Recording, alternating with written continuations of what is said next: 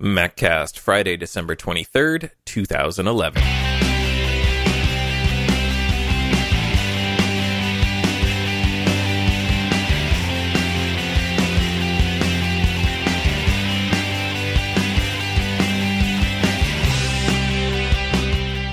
Hey, Mac Geeks, it's time for your Maccast, the show for Mac Geeks by Mac Geeks. I'm Adam, and this is the show where we discuss all things Macintosh. How you doing? Welcome back to the Maccast. Merry Christmas, Happy Holidays, whatever you might celebrate.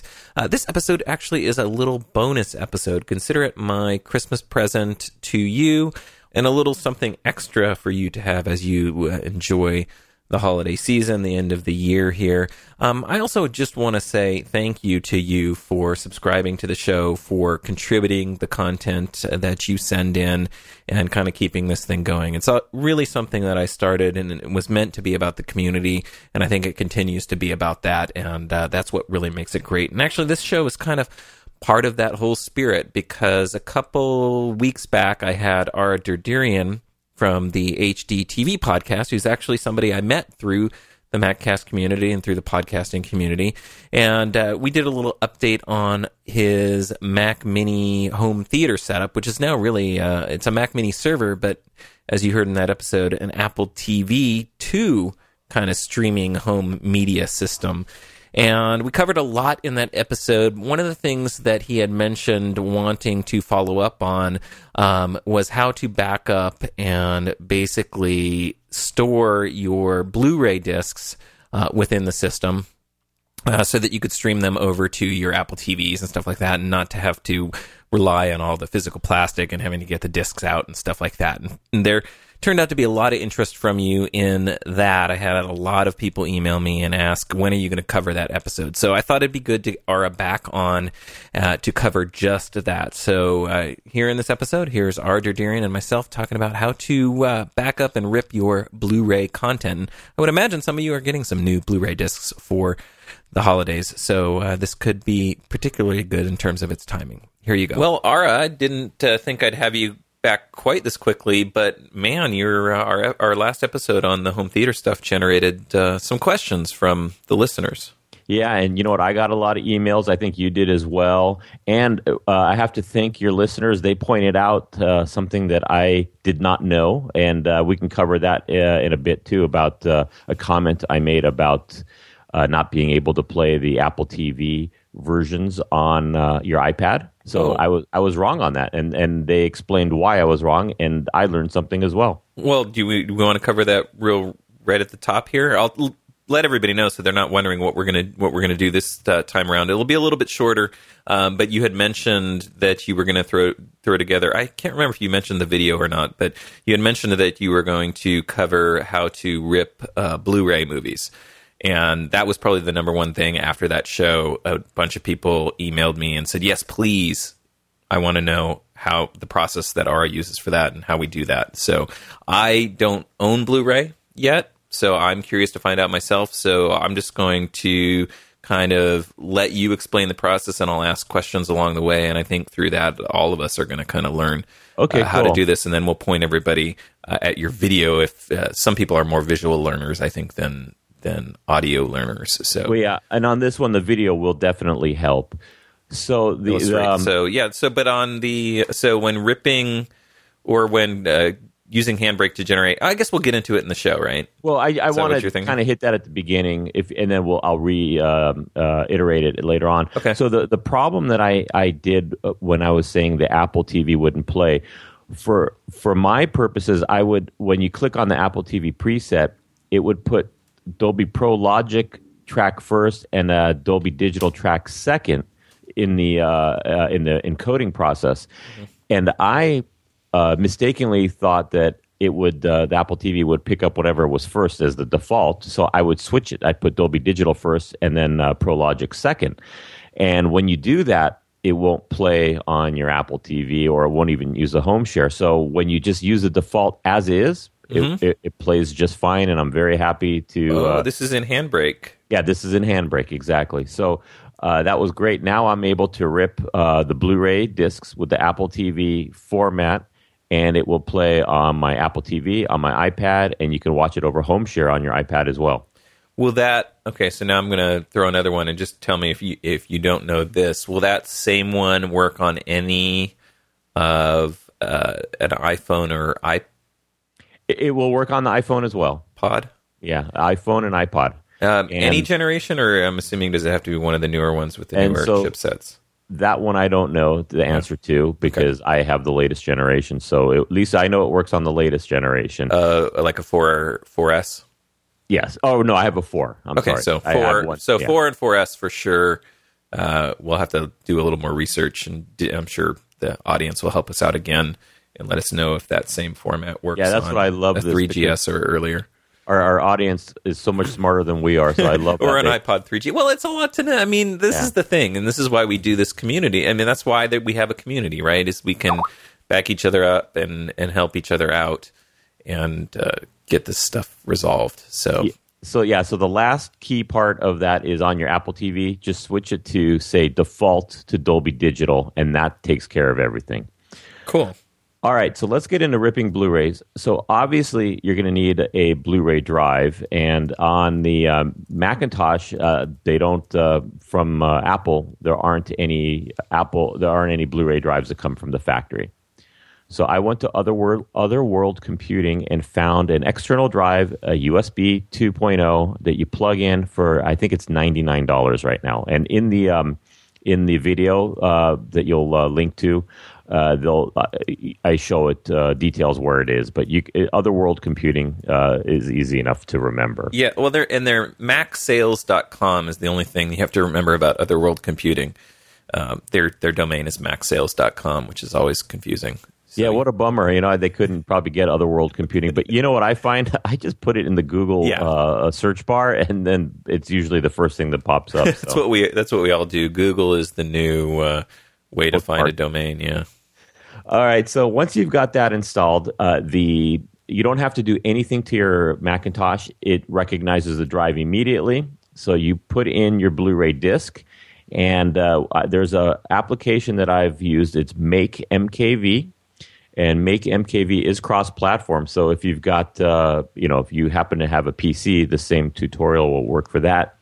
So you put it in the disk in a Make MKV, and it just you click a button, and what it will do is go analyze the disk. Okay, here are all the titles, the tracks, and what have you.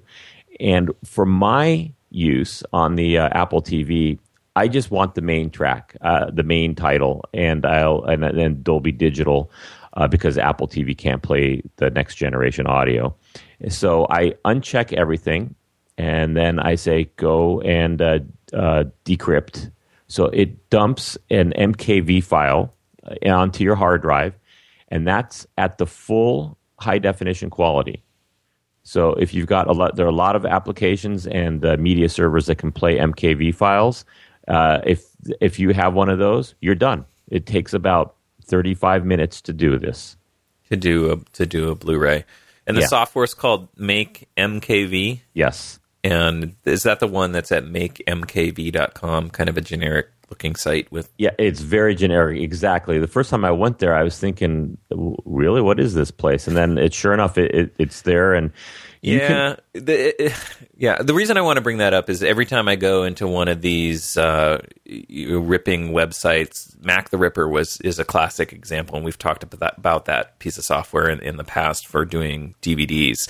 They do this weird kind of underground way of like getting stuff, and a lot of times you see these sites, and these are usually, when I see these are usually things from a security standpoint I like warn people about, like know where you're downloading stuff from, know where you're getting these installers, but this one's good.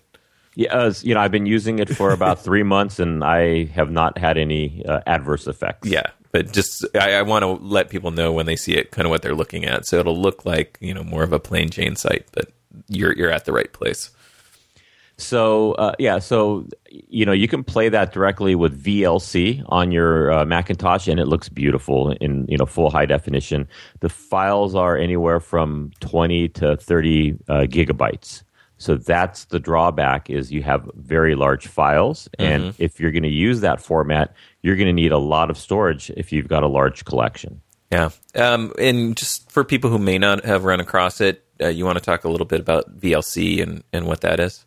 VLC is a free application that is used. It plays almost every codec or format available. You can throw anything at VLC and it will play it. So I like having that on the computer because sometimes QuickTime can't play some of the content that I wanted to watch. The different formats, yeah. It's Videoland client. It's an open source. A very generic sounding name, right? It's an open source media player, yeah. That's been around for a long time. An incredible application, and they have Mac binary. You just go to videoland.org and download it and install it. It's like the universal, tool for opening up just about any video format that you're going to run across online. And it's strictly, I think, there is some ways to do some exporting, I think, from it, but it's mostly a player. It gets a little technical. You can dive in, and I think you can do some conversions with it, can't you? Well, actually, Handbrake uses some of that capability. So if you're going to use Handbrake to do any kind of transcoding, it will tell you to download VLC. Right. Yeah, they need some of the media components because of, I think, how open source licensing or and it's also decrypting, right? Yeah, it's this kind of stay legal, and I don't know how that works, but excuse me, Handbrake does one part of it, and VLC does another part of it. It's almost like they got together, and so you can't say that this application does this, so we can take it off the market. Right. But the two together seem to work. That's where you get the power. But VLC is just a good tool to have, even if you're not going to be ripping DVDs or Blu-rays, just as a all-in-one media player. So when you come across that old AVI file or some other format that's not natively supported, you'll be able to play it. Exactly. And so now that you've got this high-quality MKV file, it's time to, if you're going to put it onto an Apple TV or your iPad or whatever, you need to transcode it down to H.264 and lower the resolution if you're going to do it, because it comes off at 1080p, and you're going to now transcode it to something that's 720p. Which, by the way, still looks great on a 100-inch screen. Because I've had, on my show, when I mentioned this, some people would ask me, why are you still on that Apple TV, 1080p? You're ruining the quality. And I've done side-by-side comparisons, or A-B comparisons, I should say, and 99% of the people could not see the difference. And the one guy who could was looking for specific artifacts so that he can say that that's 1080p or that's 720p. Yeah. Yeah. There's a lot. I think the thing that I always come back to with the 720p, 1080p argument is there's going to be a lot of factors that go into that. And the majority, I think people don't realize that the majority of quote-unquote HD content that's not coming off of Blu-ray per se, stuff coming over their cable or through iTunes or through other streaming services is 720p still. Right? That's correct. Most of the stuff people are encountering as quote-unquote HD is still 720p. It's moving to 1080p, and we're going to see more and more of that. And we even have rumors that, next-generation devices from Apple TVs and iPads might start supporting 1080p. But the reality is you're encountering a lot of that content already also. So right, and the streamers like Netflix and those guys, they don't want to necessarily go to 1080p because it's double the amount of bits. Yeah, it's a lot of bandwidth. So yeah, it's like, okay, you're gonna, especially depending on the screen you're watching it on, right? If you're watching it on a 32-inch screen in your bedroom, you're not going to see the difference. So it's like, why am I going to spend double the bandwidth cost to get something that's marginally better in certain circumstances? Well, yeah, and so somewhat related to this is the argument of future-proofing, though. So let me ask you this. Are you storing the MKV original files for the day that maybe you're going to need to come back and sort of re-encode everything for 1080p? Actually, I'm not. You're not? I'm satisfied with it, and if they went to a 1080p Apple TV, which I would get immediately because I'm just that kind of person, I would just let the Apple TV upconvert it, and then my future rips I'd just do a 1080p. So you don't even think you'd go back and I don't re-rip think so. stuff. No. But I mean, it's something to think about, I guess, at this step in the process, right? So you do have the option if you think, for now, there's no point in making 1080p files, and you're not going to be able to play them on anything anyway. So you're going to have to down convert them to 720p if you want to get them on your Apple TV or devices, right? You can leave it at 1080p, and your Apple TV will down convert it. And I have done that. I've not tried that on an iPad though, so I just don't know if that'll work. But I mean, again, you're going to increase the likelihood. I know we talked on the last episode about you're going to want to do it this wired if you at all possibly can, but I can't even imagine what a 1080p streaming experience would be like, especially if you got a couple 1080p streams going to different Apple TVs or something like that. Yeah, it wouldn't be that terrible because you could probably. The data rate will probably bump up to 12, 13 megabits per second at times, and so if you've got two of them, you're looking at 24, even up to 30 megabits per second. So on a 802.11n, you should still be okay. Oh yeah, and it probably down converts on the iTunes side too, I bet, huh? Yes. So it's going to down convert first before it goes over the network. Yeah. Well, so I mean, definitely something to consider if you're a 1080p person and a purist. You might want to either save those MKV files somewhere, just get another batch of hard drives that you can store that on, or just know that in the future you might be looking at redoing this process, right? Yeah, well, if you're a 1080p purist, you're probably not using an Apple TV, and you could you could use Plex, which is a really nice media center software for the Macintosh, and I believe that it will support next generation audio on there too. So, but what I don't know is if it'll go from your computer over to the your receiver to decode. But you could use Plex and use the MKV files. Oh yeah. So there's a lot of options. There are a lot of options, and going through my tutorial, I say in the video, if you're watching it on a media center, you're done. You can stop watching the rest of the tutorial. Oh wow! Yeah. So we'll take that MKV file, that 25 gigabyte file, and throw that at Handbrake, just like you would any DVD. And as I stated at the top of this, you'll use the Apple TV preset, and in the video, I show the steps that I did where I switched the Dolby Digital first. So you can disregard that. That was done before I learned this information from your listeners. Okay, so just to be clear, which one do we want? We want to leave it at Apple preset TV, for Apple TV 2. And which audio will be first when we're doing that? The Pro Logic will be first. Okay. And the Dolby Digital will be second. So just leave it that way.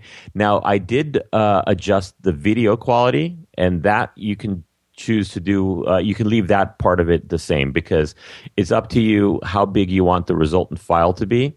And this is where you can trade off quality versus size. And so I explained that I set it for about 4,500 megabits per second. 4.5 megabits per second. On average. So that means it'll bump up a little bit higher at times and go a little bit lower. And unless I really think it's a visually appealing title that I want a little bit higher quality, then I'll bump it up to 5 megabits per second on average. 5 megabits. I'm trying to remember now what Apple delivers by default if you buy through iTunes. Do you happen to know that? They are at about 4 megabits per second, okay. And I don't know if it's constant though. So this is average. So this will it's usually variable. It's variable. Encoding. So this will go up as well. Now, yeah, and I think it goes up pretty much when you got a lot of action or you got a lot of stuff going on the screen, right? To kind of keep the quality up. So waves or ocean or water. So depending on which movie, it's interesting when you do this kind of encoding. Depending on the type of movie, you end up with vastly different file sizes, even if the movies end up kind of the same running time, right? That's right. That's absolutely correct. And the other thing, you mentioned the type of movie. If it's something that, for my kids that I really don't care about, I usually kind of lower the quality to save space on the hard drive, and the kids don't even notice the difference. So, all right, they don't notice. You got to educate them. Yeah, I know. I keep telling them. When we first got HDTV in the house, on DirecTV, you could have Channel 2, which was the analog Channel 2, which is our local CBS out here in Southern California, or 2-1, which was the high definition version. And I'd come in the house, I said, what are you guys doing? Why are you watching it like this? And so I'd get all be upset. like, what? Yeah. And then I found in the settings where you can just say, you know what, just give me high definition, so we don't have that problem anymore. But they love YouTube. Yeah, that's exactly it. I mean, again, they're probably streaming it to their iOS devices off in the corner, so they're on the small screen anyway, right? It just amazes me because I do a lot of research on the show about how younger people don't even care about TVs or getting all their content on their computers. And I'm living that in this house. That's exactly what's happening. Yeah. Much to the chagrin, I think, of the creators, but... Yeah. Hey. All right. So after Handbrake goes and does its thing, it takes about 4 or 5 hours. And in the video, you'll see where at one point, if you can see the video, it's hard to tell. It'll say like 12 hours. And the reason it did that is because I was doing a screen capture of the process, and I was using up a lot of cycles to do the screen capture, so it made the conversion seem longer. But it takes about 4 hours to do the conversion. Oh, wow. But that's still and on what kind of machine are you using? Because it's also going to vary dependent upon what kind of Mac you have, right? Yes, I have a dual core, and I've got a friend who's got a quad core, and he says he can get it done in a couple of hours. Yeah, more processors is always good. If you got a 12-core Mac Pro, you'll probably be screaming through that thing. Yeah, well, and the thing is, you could do like what I do. You just queue them up and let them run all night, and then you come in the morning and you add your metadata, and that's the next step. And there's an application called MetaZ, and I think before we move on that, sure. Just real quick on anything you need to do other than making sure it's ProLogic first and Dolby Digital on the audio side. No, that's it. I mean, in fact, you don't have to touch it. You just when you click the Apple TV. Right. Preset, you're good to go. Okay, but you don't do any tweaking there. But you do have the option. I mean, there's lots of things that you can tweak in Handbrake. The thing is, you have to be careful. Excuse me, about changing any of the settings. Sorry about that. Yeah, no problem. And that's so. One of the things is the data rate is 160 kilobits per second for the audio on the ProLogic. And at one time, I was thinking, I'm going to bump that up to 256. And then I said, what do I care? It's just this will only be played on my iPad, and so the 160 is fine on an iPad.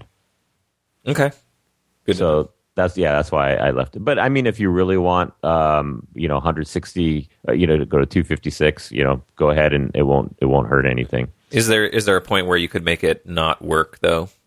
There probably will be, but I don't know what it is. Yeah. But that's the thing that I wanted to point out to be careful of. So using the presets, you can be pretty certain that it's just going to work as is, and you're not going to have to worry about it. Exactly. Yeah. And the last step is you throw the resultant compressed file or re-encoded file to MetaZ, and then MetaZ goes out on the internet, pulls down like the director, the actors, all that stuff gets pre-populated, and then you can go in there and tweak it some more if you wish, but you don't have to. And then you say process, and it inserts the metadata into your file. And then when you import that file into iTunes, you get all that great album art, and everything is there. So the video goes through all these step by step. So if I've talked too fast, and I know I have, you can watch the video. It's about a 25-minute video because I go into a lot of detail. So when you're done, you will know exactly what to do. Very cool. And I was not familiar with MetaZ, and I just did the Google search and grabbed the link. That's it says it's a remake of MetaX, which is what I used to use for my... So I used MetaX for a while, and I had terrible results with it. And I found MetaZ, which was based off of MetaX, and I believe that it's a German developer. I think he took MetaX and fixed some of the problems. It's a pretty stagnant application. There's not much more he's going to do to it, but I was happy that he did update it for Lion, so it does work on Lion. Okay, cool. I had another... I had another one that I had run across, and I wish I could remember it now. But there's a few metadata things for putting metadata into video files, and so you think MetaZ is kind of the one that works best for you right now? That is, I went through a whole bunch of them. That one works the best for me. Mm-hmm. And the nice thing about it, if it's not perfect, you can get in there and tweak it by hand if you want. Well, cool. And is that it? I mean, is there much more to this other than that? I mean, just throwing it into iTunes, right? Yeah, and that's it. And I even demonstrate how you import it in iTunes and all that stuff as well. So I've gotten, so I put this on my site, and I have gotten a lot of comments about it.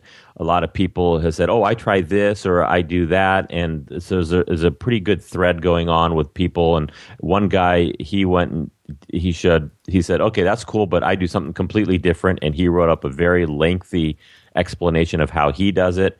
And I believe he's on a Windows 7 setup. So I guess as I'm saying this, I'm realizing, oh, yeah, it doesn't matter for us. We don't care.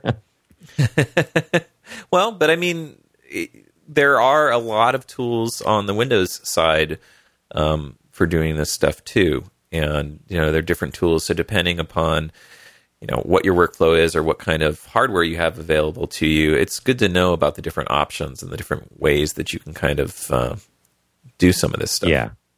So, and that you're saying is that in the YouTube comments? No, it's in the comments on my website. Oh, good. So you can look at it there. Yeah, that's better because YouTube comments get kind of weird.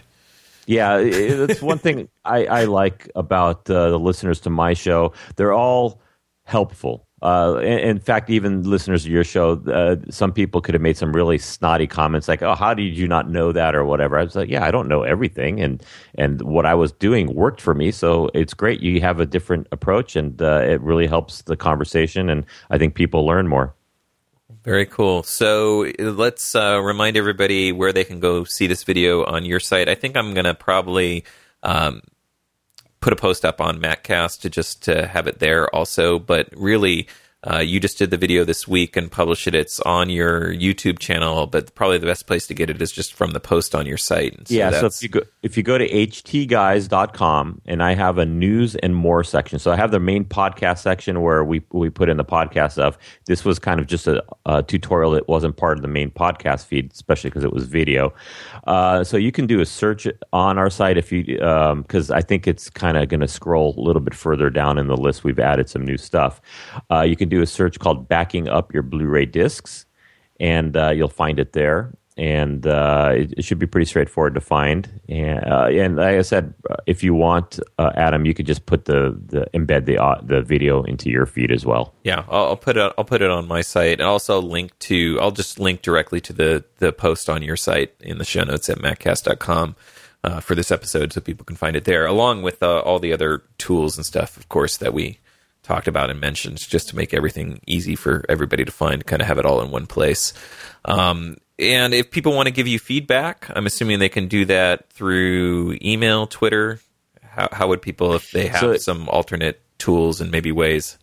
Email hdtvpodcast@mac.com, and Twitter, HDTV Podcast. So those are all the ways you can get a hold of me. And Google Plus too, but at Google Plus I go by my just name, Ara Derderian. You search for me and you'll find me there. Yeah, very cool. Well, I think this is going to be very helpful for a number of the people listening, and I want to thank you for coming back on and chatting with us. Again, I think we're going to do a series of these, so if there's another topic or area related to Mac home theater, it could be audio, it could be video, using your Macs to get your media content through Apple TVs or other devices. I guess, how much have you played around with? I'm curious to know, how much have you played around with some of the other devices' hardware? Have you done anything with like Roku or anything like that? I've done Roku. It's very nice. I actually like it quite a bit.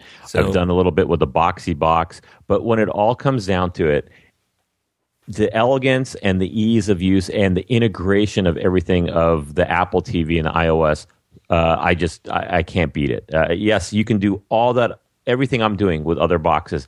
It just doesn't seem well integrated. It just seems like I'm kind of bolting these things together to get what I want. Yeah, but I would agree with that. But there's some advantages too. So I'm just in my mind, real quickly, I'm thinking maybe we plan a show where we talk about some of the alternatives, both in terms of the box hardware and maybe some of the things like Plex we mentioned in this episode, which is a great thing, or the Boxy software, or I'm even thinking some of the hardware hacks like ATV Flash. So just in general, to make everybody aware, there are other options depending upon what kind of setup you're trying to build. But I think we hit the point in these last two episodes that for ease of use and setup and kind of keeping with the Apple way, I totally agree with you. Doing it with Apple TVs and iTunes is probably the simplest, easiest way to integrate this stuff if you want the least amount of hassle. But there's people out there that like to tinker too, I think. Yeah, sure. And that's not a problem. I've done that and not scared of it. But some people they don't want to kind of go out there. As a software developer, I'm always exploring all kinds of stuff. So yeah, not a problem. I'm more than happy to do that. So maybe if you have another topic, something that we haven't thought of, send your email to me, maccast@gmail.com, or send it over to Ara. And thanks again for coming on. My pleasure. So there you go, Ara Durdurian, and that's how you put together Blu-ray rips for your home theater setup, and I hope you found that useful.